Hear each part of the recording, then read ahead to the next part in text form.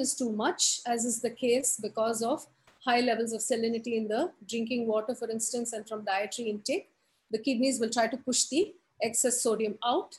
And if they cannot do that because they're either diseased or compromised in other ways, or if the intake is too much, if the overload is too much, the sodium starts to build up in the blood.